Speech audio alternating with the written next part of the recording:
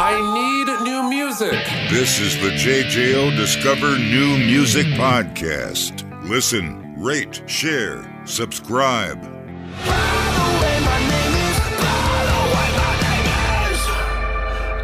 I want to introduce you to Hardy, the new album, The Mockingbird and the Crow, out January 20th. The current single that you're hearing is Jack. And we'll start off by saying you are at least listed as a country music singer-songwriter. You've worked with Florida Georgia Line, Thomas Rhett, Blake Shelton, but people might be going, Brock, why are we talking to a country guy? However, I think, and ever since Donnie and Marie sang about a little bit country and a little bit rock and roll, we have been having that line combined, the two genres.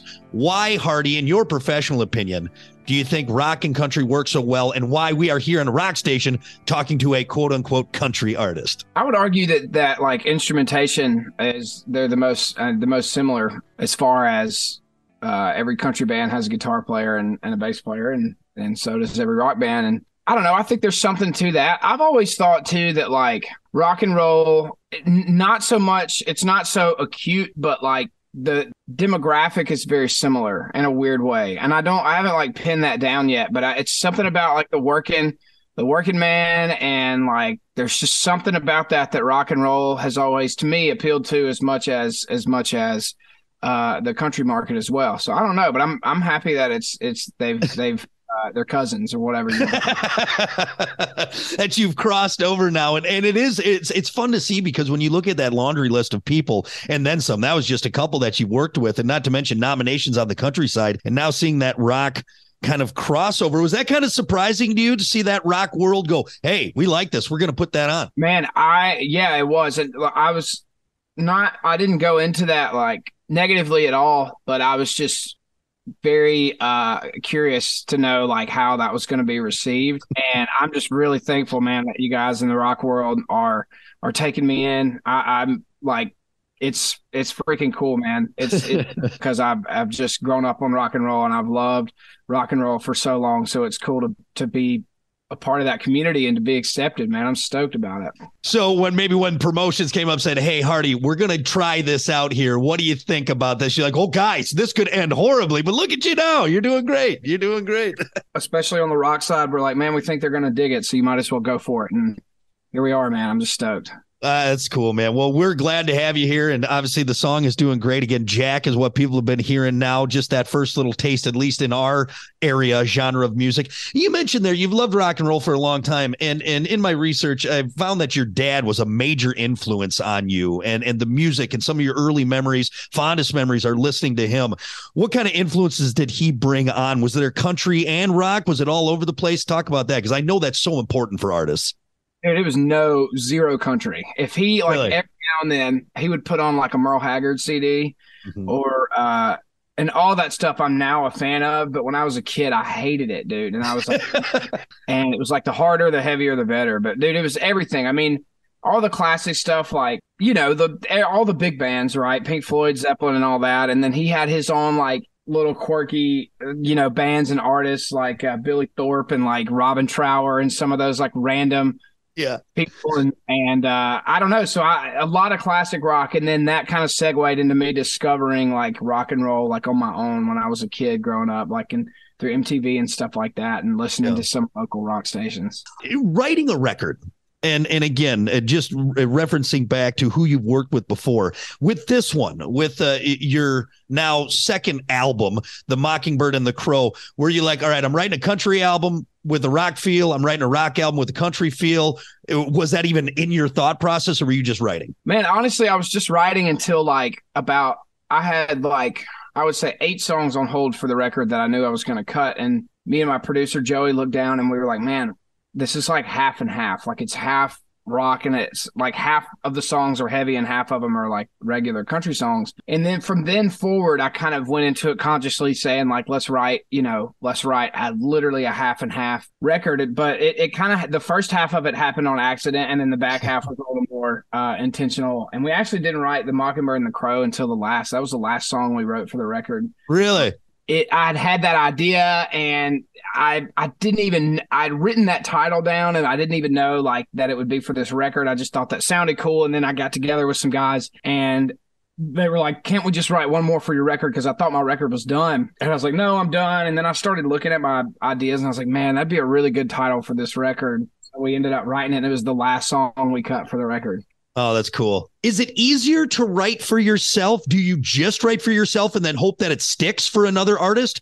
Or is it harder when you got to sit down and say, I'm writing a song for me, as opposed to maybe writing for Blake or Florida Georgia Line or whoever? I would say, no, I think it's easier to write for myself because it's a little more free and there's not as many like rules, I guess you would say, you know.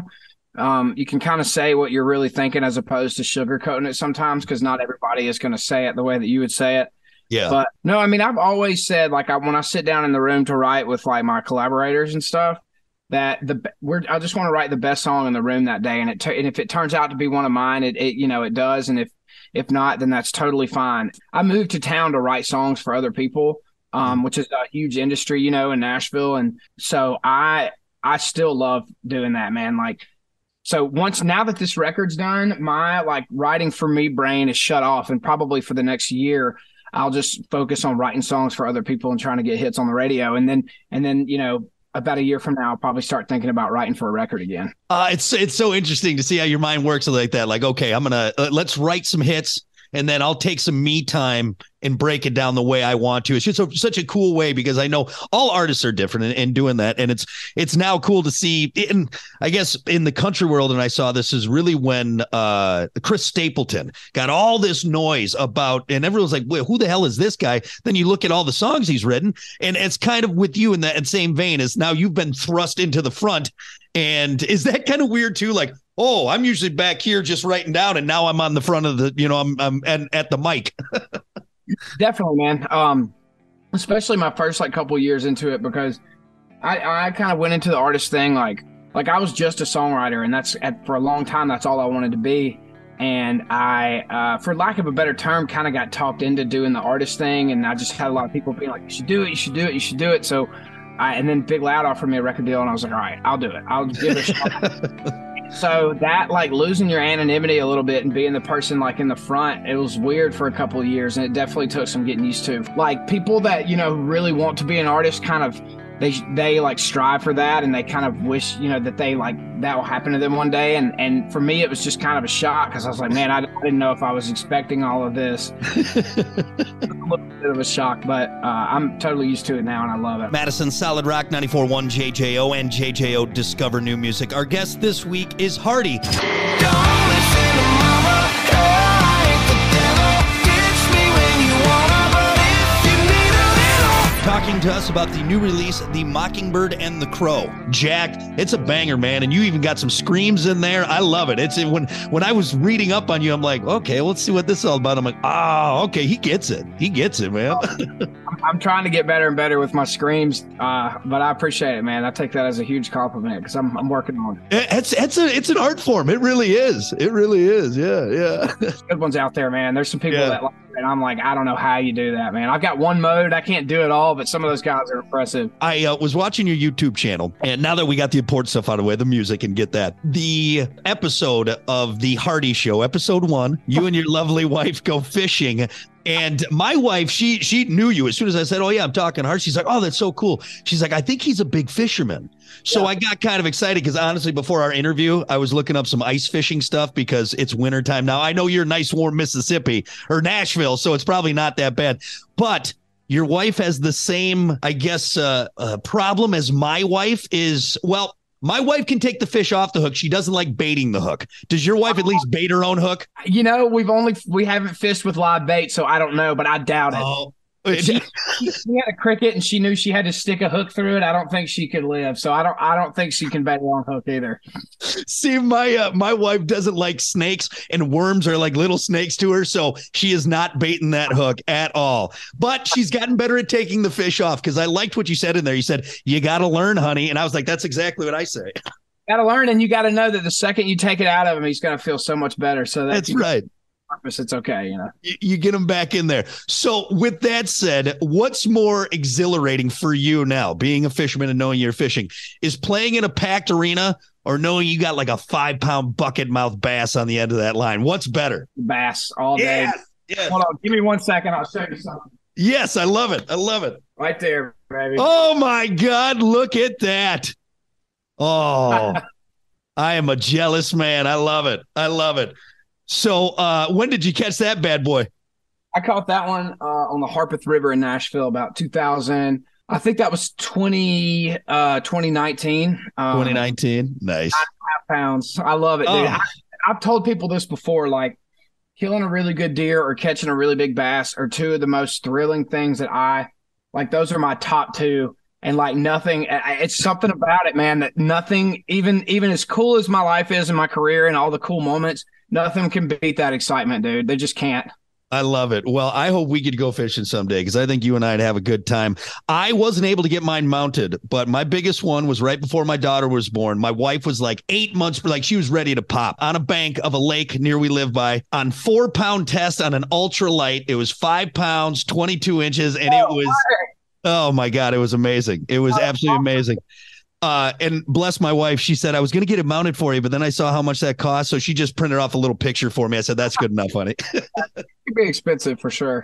A little bit, but no, I'm glad I found a fellow fisherman in the music world because we don't get out as much as we like to. So have you ever been ice fishing? You should come up here and we'll go ice fishing sometime. Oh, I would love to, man. I went one time when I was like a kid in New Hampshire with a buddy of mine, but we didn't even get a bite. So I don't really know. And I wasn't like drinking them, but I've heard like sitting in the ice house or whatever you call it and drinking beers and like just hanging out is like just as much fun as like the actual fishing. Oh, let me correct myself. Why don't you come up here? We'll sit in a shanty and drink beer and maybe catch a fish. How about that? That's better. That sounds good. I love it. All right, good. Well, nice to know I got a fellow fisherman here. We'll get out there and hit the water one of these times. Before you go now, rapid fire. I do this with everyone. There's no wrong answers. You just go with what's in your heart. Okay.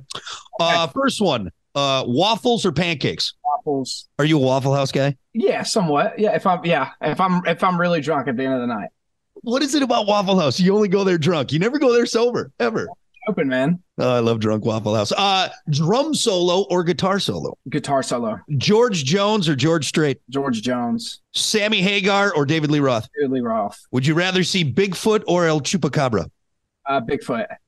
Is Mississippi a Bigfoot state? You guys get into Bigfoot down there, don't you? Chitto Swamp Monster. Bogachitto is a Choctaw Indian reservation, and there's an alleged swamp monster like Sasquatch that lives out there. Oh, so it's a swamp monster / Sam Squatch is what it is. I like it.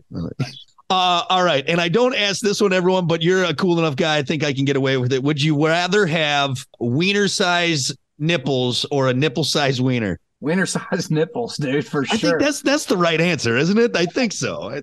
Fault's the other one, man. That's lame. You tape them down, maybe have a little fun with it. You figure it out. Yeah, just wear a hoodie every day. There you go. You'll be fine. Baggy. I like baggy clothes anyway, so it works out. Thank you for humoring me, Mr. Hardy. I cannot wait to hear more from you. And again, thanks for taking the time. Everyone, the new album, The Mockingbird and the Crow, out January 20th. Keep it spinning. You keep hearing Jack and all the great stuff on there. Appreciate it, man, and congrats on everything. And I can't wait to catch up with you. Thank you very much, man. We'll go ice fishing sometime soon. This is the JJO Discover New Music Podcast. Listen, rate, share, subscribe. Discover new music now at WJJO.com, in the JJO app, or wherever you get your podcasts. Brock has a new interview every Thursday evening between 6 and 7. 94.1 JJO.